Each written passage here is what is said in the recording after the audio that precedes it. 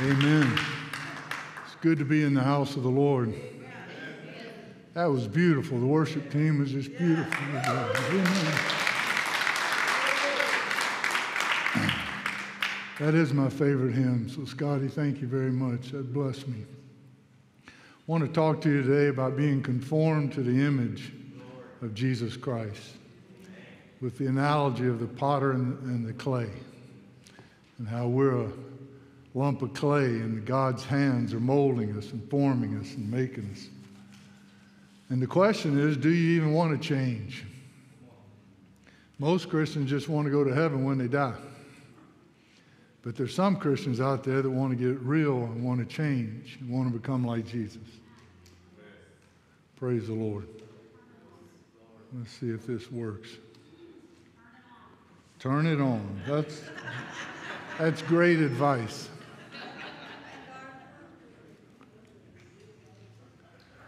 So Max Lucado said this. He said, God loves you just the way you are, but he refuses to leave you that way. He wants you to be just like Jesus. So he loves you. He loves you. He loves you just the way you are. Even if you're not doing well spiritually today, if you're struggling, he loves you anyway. But like Shannon said, he's running after you.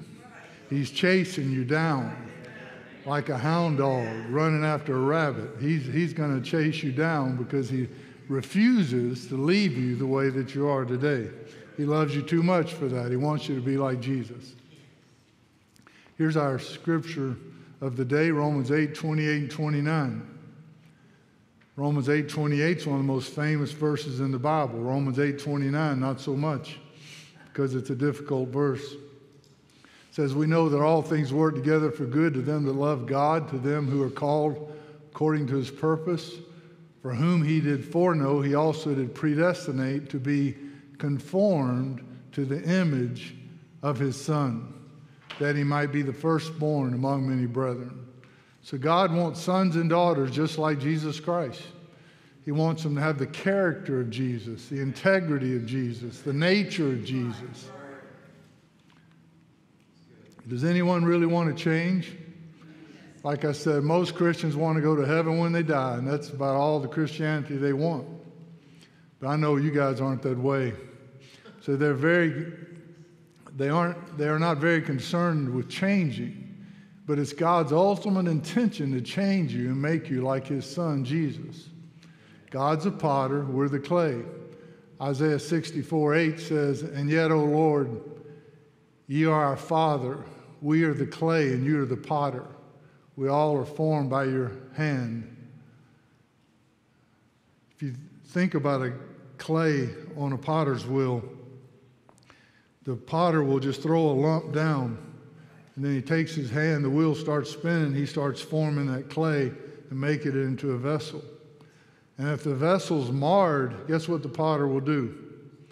He'll smash it all together again, start over, and throw it down on the wheel again until he gets it just right. How many of y'all have been smashed together and started over again in life, huh? Marred vessels need another chance. How many of y'all feel like you got another chance with Jesus? Amen. On the potter's wheel.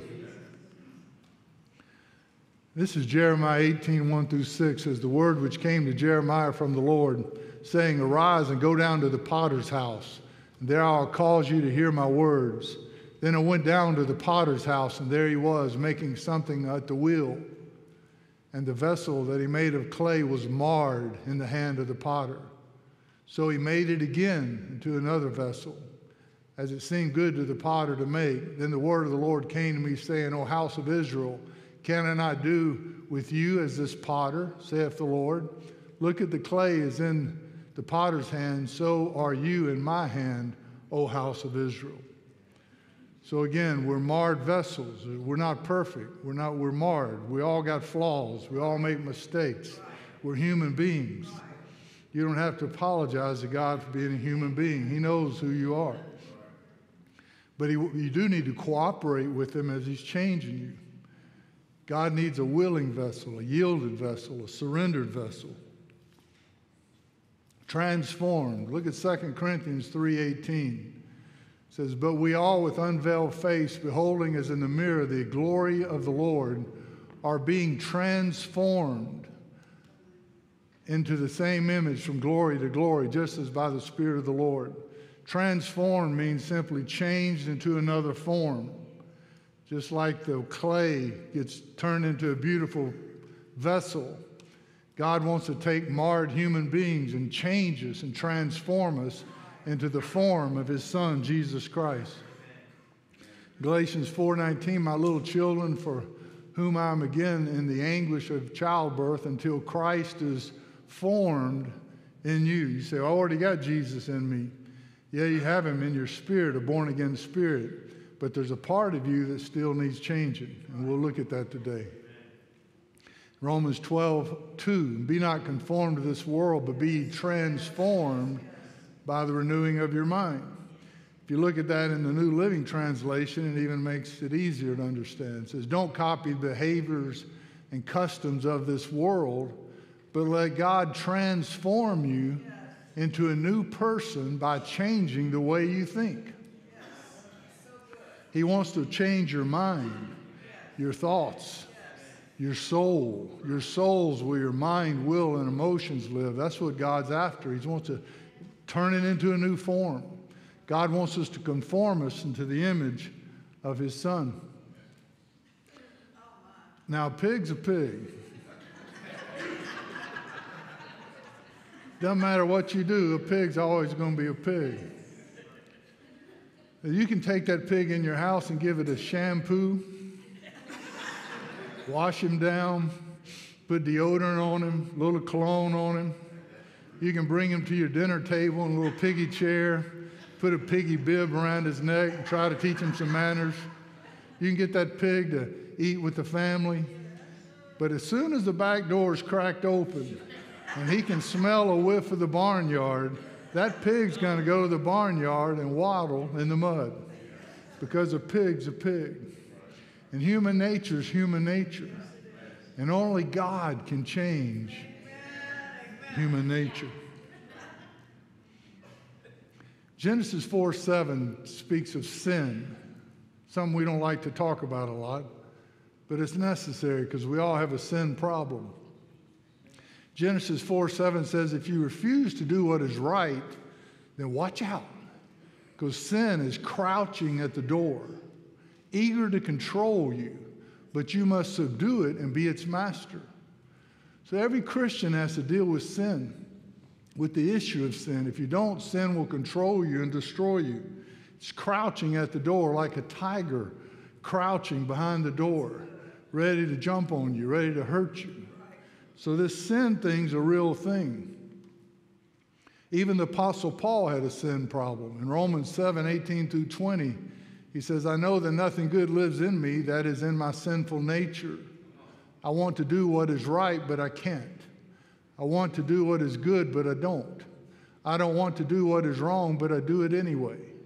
But if I do what I don't want to do, then it's not really the one doing wrong, it's sin living in me that does it. See, we all have this sin problem. Somewhere in our being lives sin.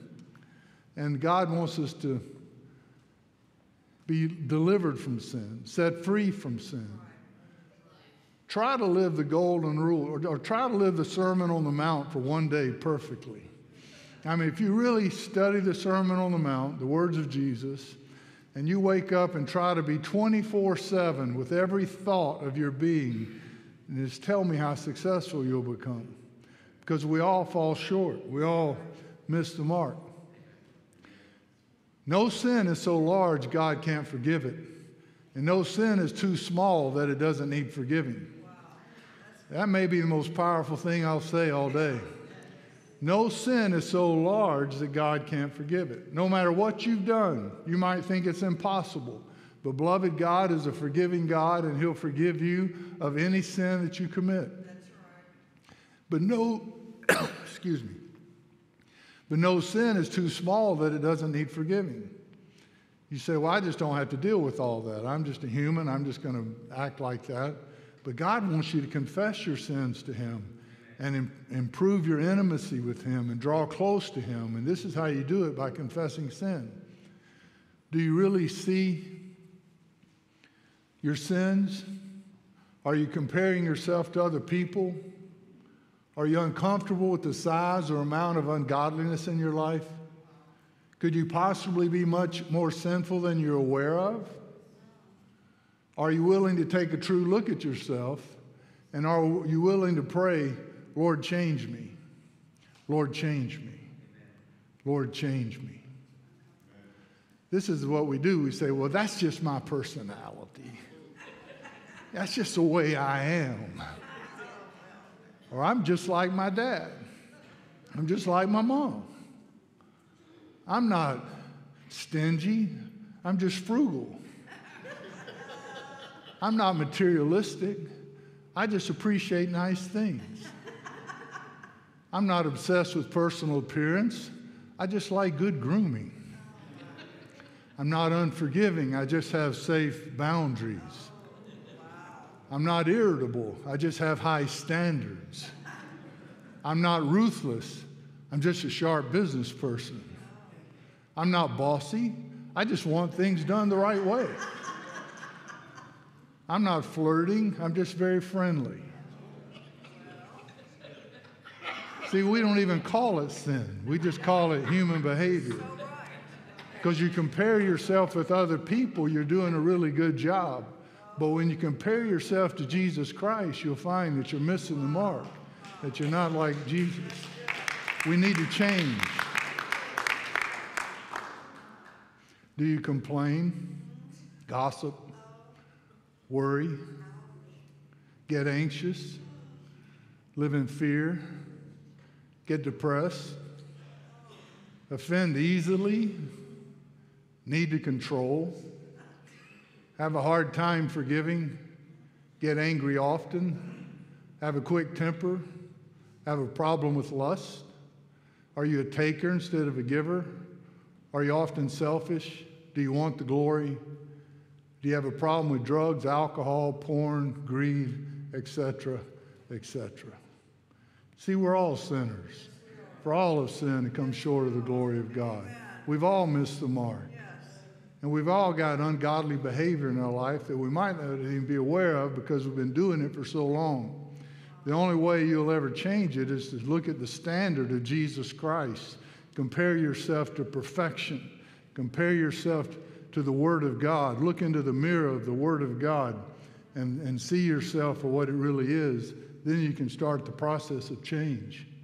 But you're not ever going to change if you don't see your sin for what it is. Does anyone really want to change? Most Christians don't want their lives interrupted or altered, much less radically changed. They certainly do not want to have to suffer to be changed. They don't really see the need to change because they're living better, cleaner lives than the greater majority of their neighbors.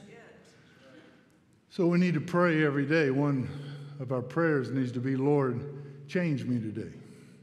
Just change me. You're the potter, I'm the clay. Just change me. Reform me, shape me, make me like you want me to be. There's 4 critical foundational pillars for the process of eternal change. And it's identity, image, indwelling, and intimacy. And we want to look at these 4 pillars today. The first one's image, identity, then image, indwelling, and intimacy. The Christian life's a journey with Christ rather than a journey to Christ. In other words, he's going along with you on this journey. It's a journey with him, not to him. You're already to him. Now the journey's with him. And God is calling us to intimacy with him, the highest calling possible. So how to change? Number 1, we got to get this identity thing settled once and for all. We must know who we are in Christ. If you try to deal with your sins and don't know who you are in Christ, you don't really believe what God says about you is true. Then you'll feel defeated, guilty, condemned, and ashamed. If you really know who you are in Christ, you can talk about your sins and honestly face up to them without being offended. So number one, you are not your old man. He is dead with Christ. Forget about the concept, the false concept of old heart and new heart. Your old man is dead. He was crucified at the cross with Jesus. If you've been in those baptismal waters and came up, beloved, you buried your old man in the baptismal waters. You came up in resurrected life. That guy's dead. So you are who God's word says you are in Christ. Now, we've often heard the analogy, the black dog, white dog living in our heart, at war with one another. You say, which one of them's going to win the war? Well, the one you feed the most. And that sounds like a cute analogy, but I want you to forget that. That's not how it works. The black dog's dead. The old man is dead. Galatians 2:20, I am crucified with Christ. Nevertheless, I live. Yet not I, but Christ liveth in me. Romans 6:6, knowing this, the old man is crucified with him, that the body of sin might be destroyed, that henceforth we should not serve sin. Romans 6:11, I likewise reckon ye also yourselves to be dead indeed unto sin, but alive unto God through Christ Jesus our Lord. The old man's dead. Leave him there. Don't drag up the corpse and carry him around today. Leave him in the grave. He's dead. In Christ, all believers are in Christ with a new identity. You are not your old man. He is dead. You are your new man, regenerated and born again. You are who God's word says you are in Christ. I'm baptized into Christ. But we have all been baptized into one body by one Spirit, and we all share the same Spirit. So when you got saved, the moment you got born again, the moment you got saved, you were baptized into the body of Christ. Baptized into one body by God. God baptized you into Christ. Jesus came into your heart, but even a greater thing happened. You came into his heart. Now you're in Christ. So I'm placed into Christ by God. How did I get there? God did it. And because of him, you are in Christ Jesus. See that? Because of God. You are in Christ Jesus, who became to us wisdom from God, righteousness, sanctification, and redemption. You got all that the moment you got saved. Instantaneously when you got born again, you got all of that because God placed you in his Son, placed you in Christ. Baptized you into the body of Christ. Are y'all following this? I am complete in Christ, for in him dwelleth all the fullness of the Godhead bodily, and ye are complete in him, which is the head of principality and power. And then I am dead, I'm hid with Christ, for it says, for you are dead, and your life is hid with Christ in God. So you're dead. The old man is dead. Forget about him. Black dog, he's dead. Baptized with him, buried with him, planted with him, then raised to walk in newness of life, in your new identity, your new man. In Christ, I am born again. I'm a regenerated spirit. God has sent the Holy Spirit to fuse with my spirit, and he did a miracle. And he took my spirit and regenerated it. And now I have a new spirit, a new man, a new identity. Amen. I'm saved. Yes. I'm redeemed. Yes. I'm justified. Who? Everybody that's in Christ. Every born-again Christian is saved, redeemed, justified, sanctified, holy, righteous. There's no condemnation in Christ. We're chosen, accepted, and loved. I'm a child of God. I'm a saint. Everybody in this building that's a believer today is a saint. You might want to call yourself a sinner, but God calls you a saint.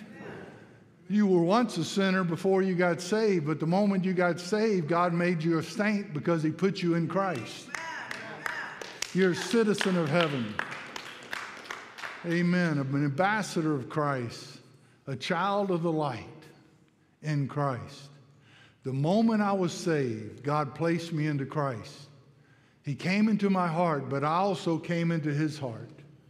He made me free from sin, holy, sanctified, and put me right with God. My old man is dead, and my life is hid with Christ in God. When God looks at me, he sees his Son. In Christ, I enjoy the righteousness of God, and I do not experience condemnation anymore. I am complete in him. That is so powerful. That might be the most powerful thing I'll say today. My true identity, who I am in Christ, is my true, deepest, eternal identity. It's much more important than the temporal identities. I am not who the world says I am. Now, people may know me as a longhorn farmer, or a preacher, or a businessman, or a father, or a husband. But all those are temporal identities. They don't mean anything. What matters is who I am in Christ. That's my real, truest, deepest identity, who I am in Jesus Christ.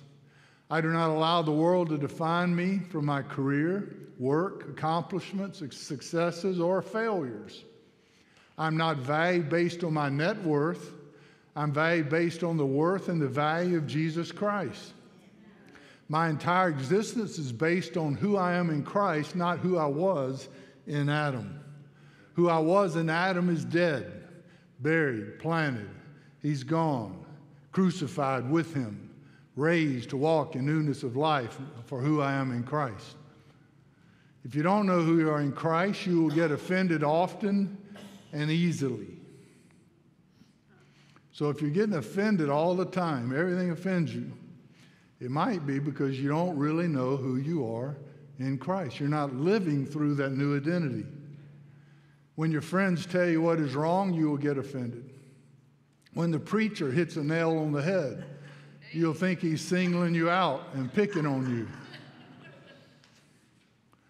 You always feel guilty, condemned, never measuring up. You've always been that way, and you'll always be that way unless you discover your true identity in Christ.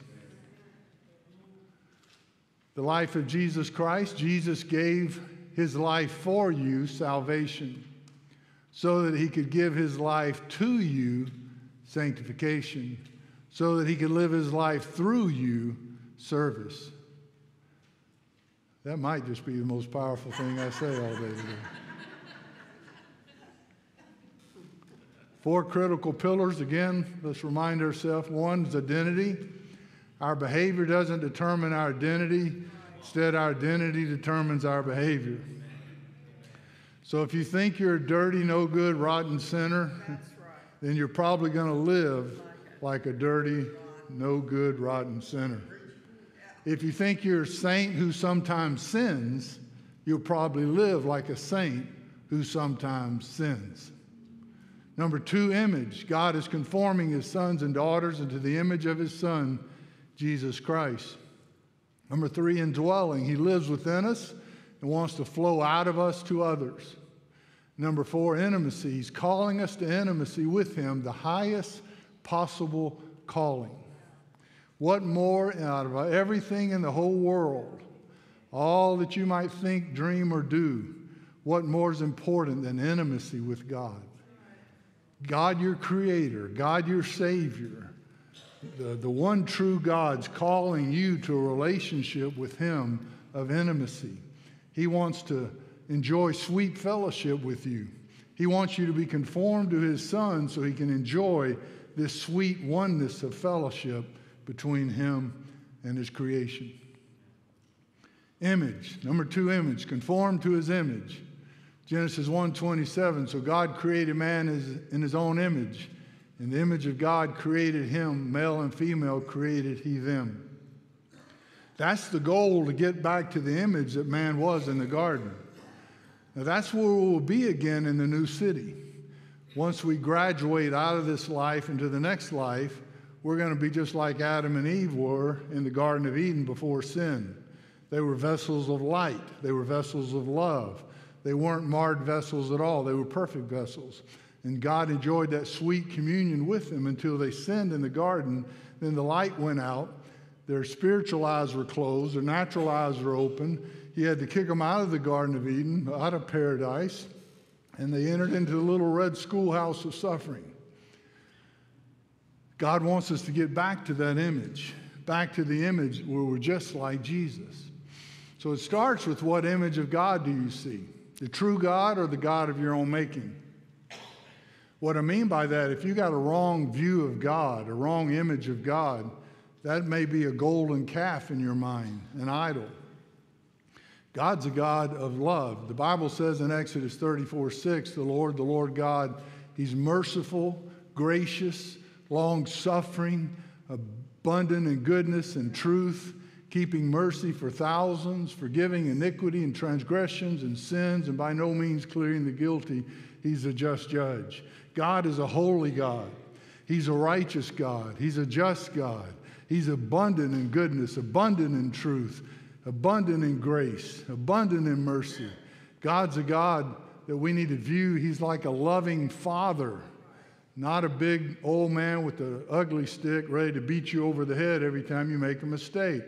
He's more like a father, a loving father that wants to help his children grow, help his children become more like him. So what's the image do you see when you look at yourself? You're your new man. That's that new identity in Christ. When you look in the mirror, that's who you need to see. The new man, who you are in Christ. Remind yourself all over again, I'm born again. I have a new identity. I have a regenerated spirit. I am who God's word says I am. I'm holy. I'm sanctified. I'm righteous. I'm justified. I'm redeemed. Remind yourself of who you are in Christ when you start your day.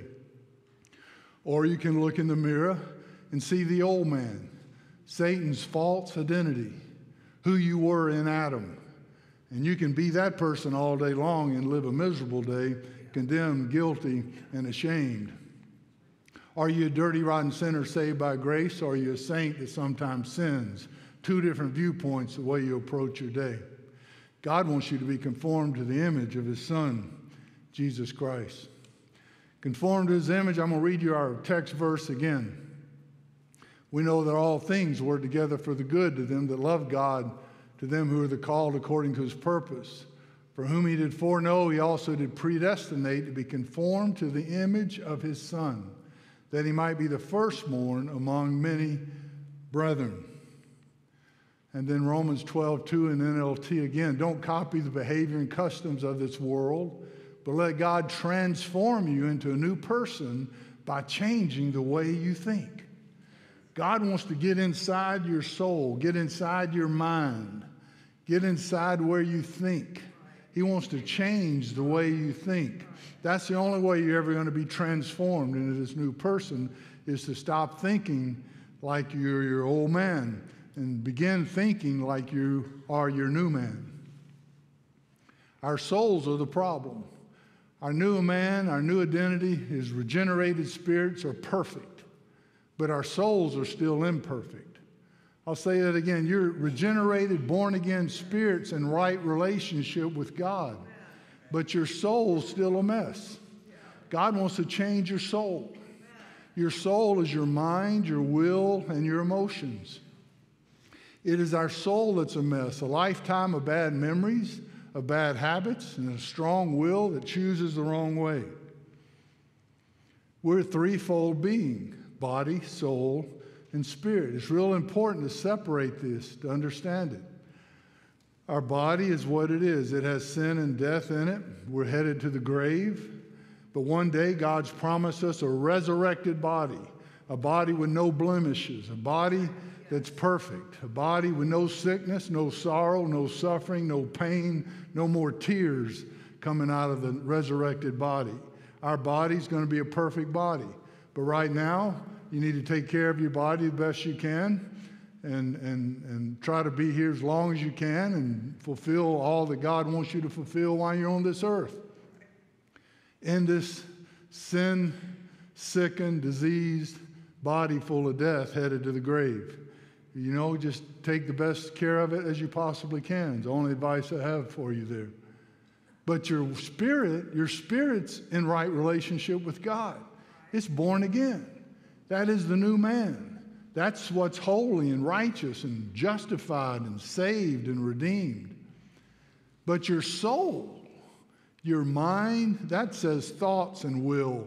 It should say emotions, mind, and will. Your mind is where your thinking happens. That's your soul, and that's what God's after. That's what God's shaping on the potter's wheel.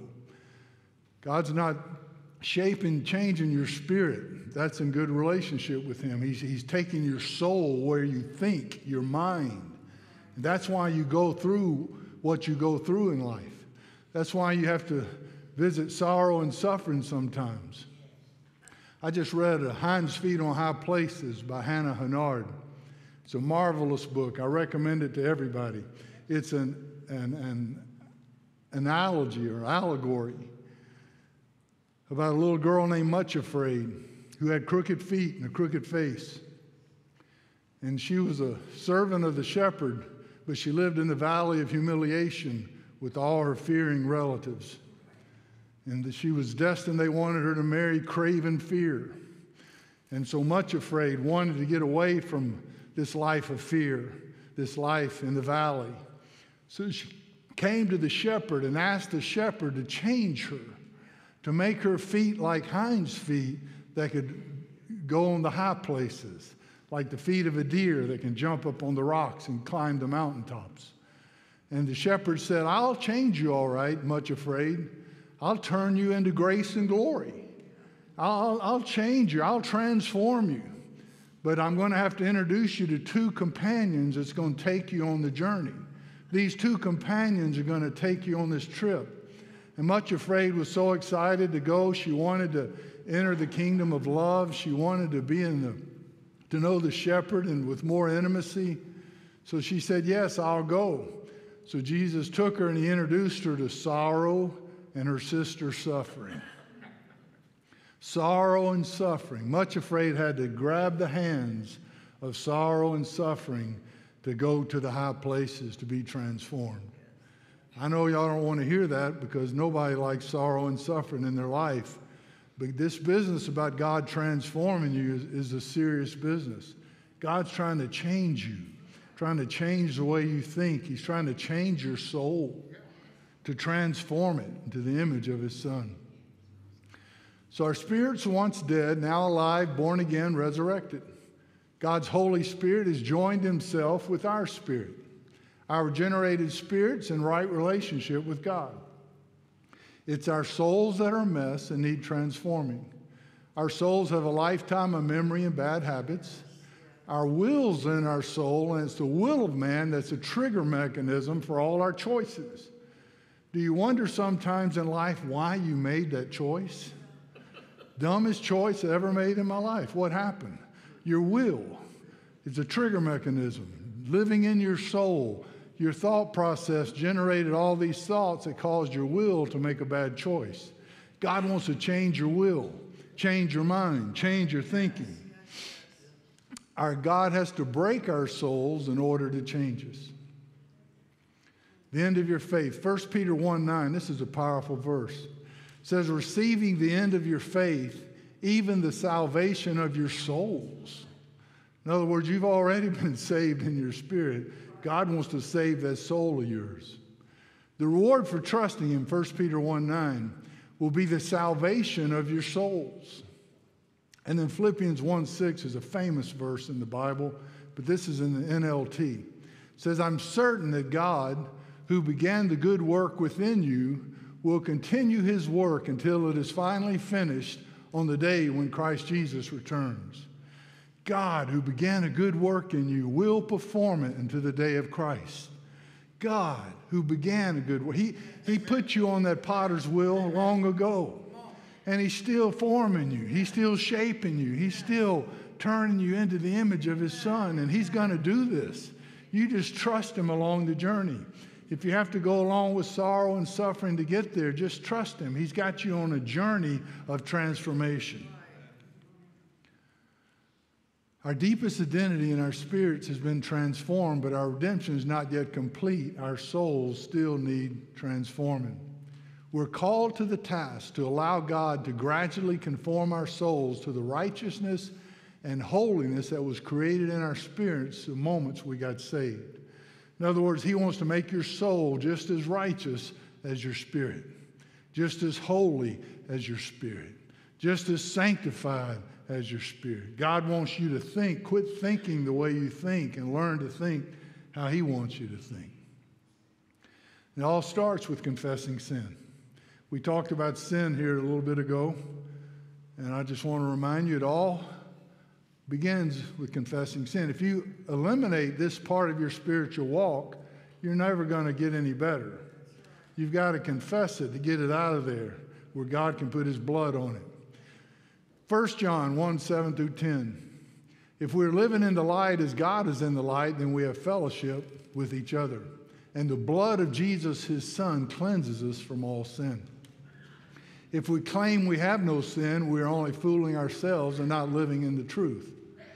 But if we confess our sins to him, he is faithful and just to forgive us our sins and to cleanse us from all wickedness. If we claim we have not sinned, we are calling God a liar and showing that his word has no place in our hearts. So we all got a sin problem. He said it right there. But if you confess your sin, what happens? God's faithful and just to forgive you of your sin and cleanse you with the blood of Jesus from all sin. So let's deal with it. How do we change? First, I need to know who I am in Christ. Second, I must see my sin and confess them to God. Now, most Christians never get past this point right here because they're not aware of their sins. They don't care they got sin. They're just leave it the way it is. But sincere Christians are saying, God, change me.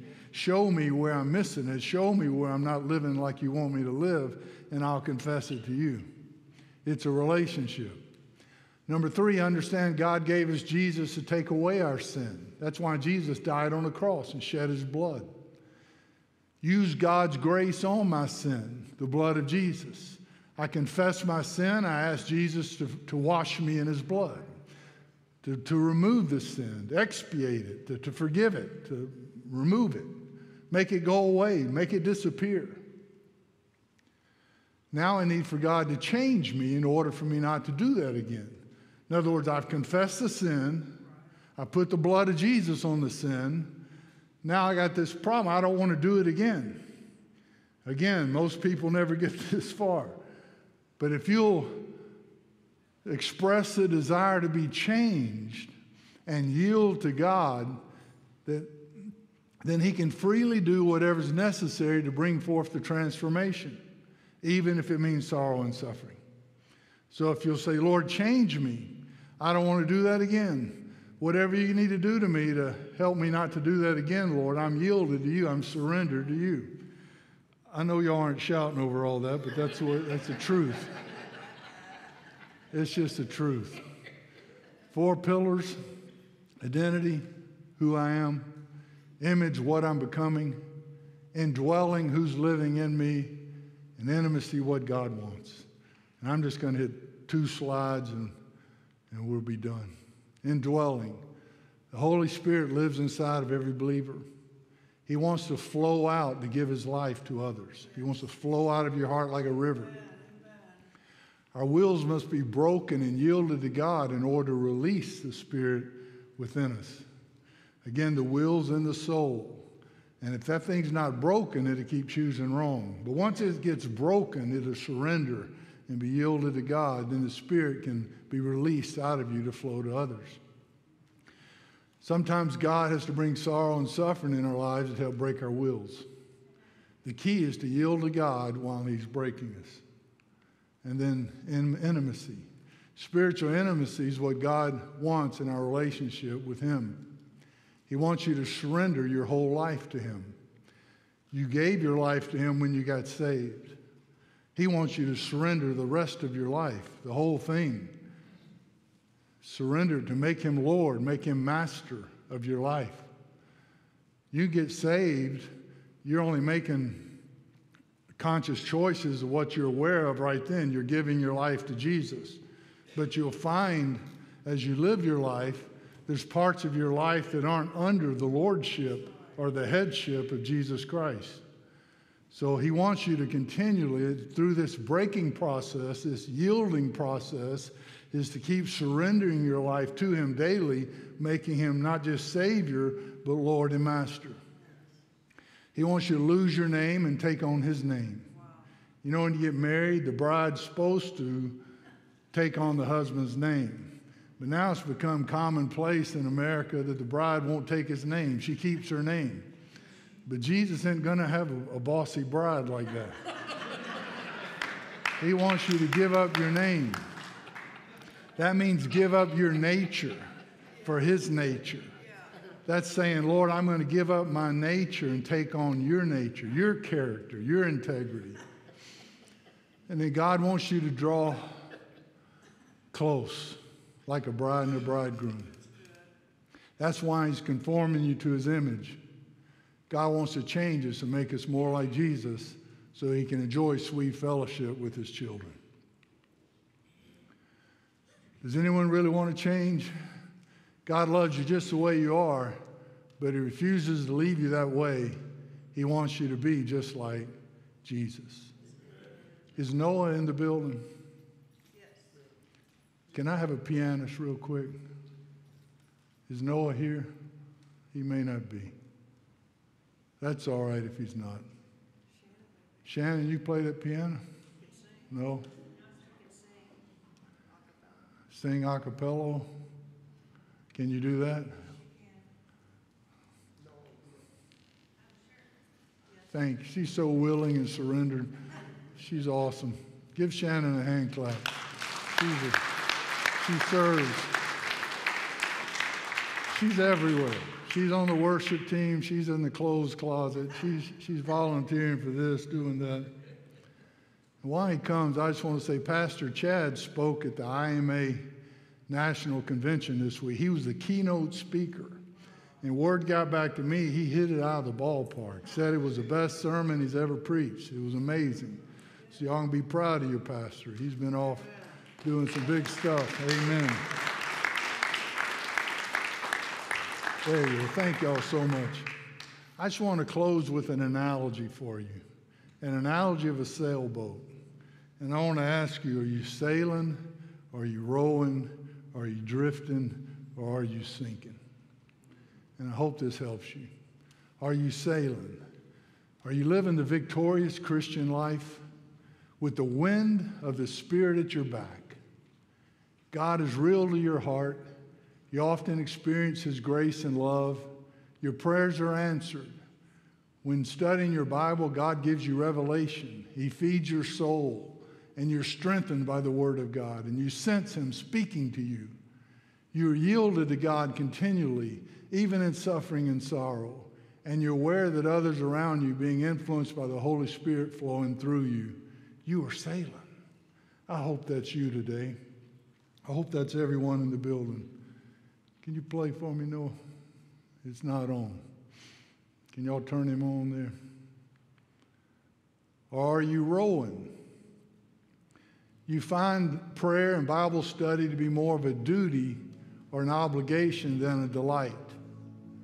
God often seems distant, and you rarely sense his presence.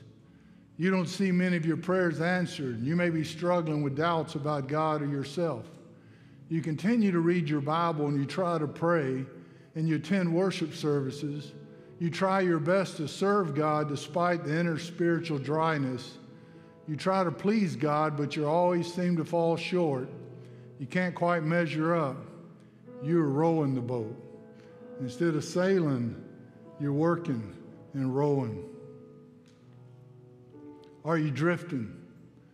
You're experiencing all the conditions of rowing, spiritual dryness and difficulties, but in response, instead of rowing, you're letting yourself drift.